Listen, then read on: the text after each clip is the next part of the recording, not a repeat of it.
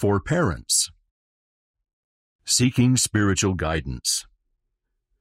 Dear parents, in this issue of the magazine, 3 general authorities share teachings and personal and family experiences on how to seek, find, and follow spiritual guidance.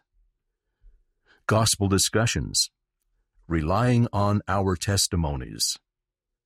On page 4, Elder Ronald A. Rasband shares a story from his family history to teach the principle that our Savior will not forsake us. Read his article and discuss how the early saints relied on their testimonies of Jesus Christ and Heavenly Father's plan of salvation. Counseling with the Lord. On page 30, Elder Patricio M. Jofra describes how he, as a teenage convert to the church, decided to serve a mission and pursue a college education.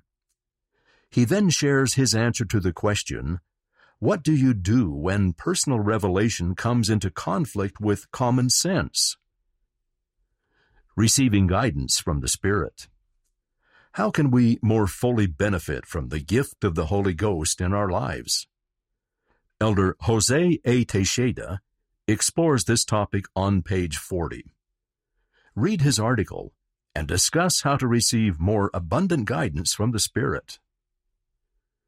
Come follow me, family fun. Ponder the path. Proverbs 3 and 4. Number 1. Place a picture of the Savior on one side of a large open area or room. Number 2.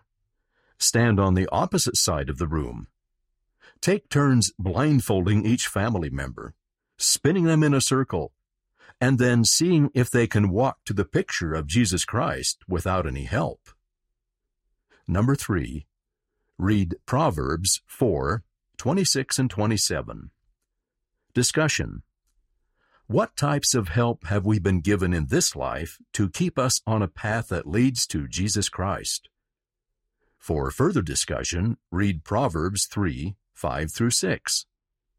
What actions do we need to take to trust the Lord with all our hearts? Submitted by Mitzi Schoenemann.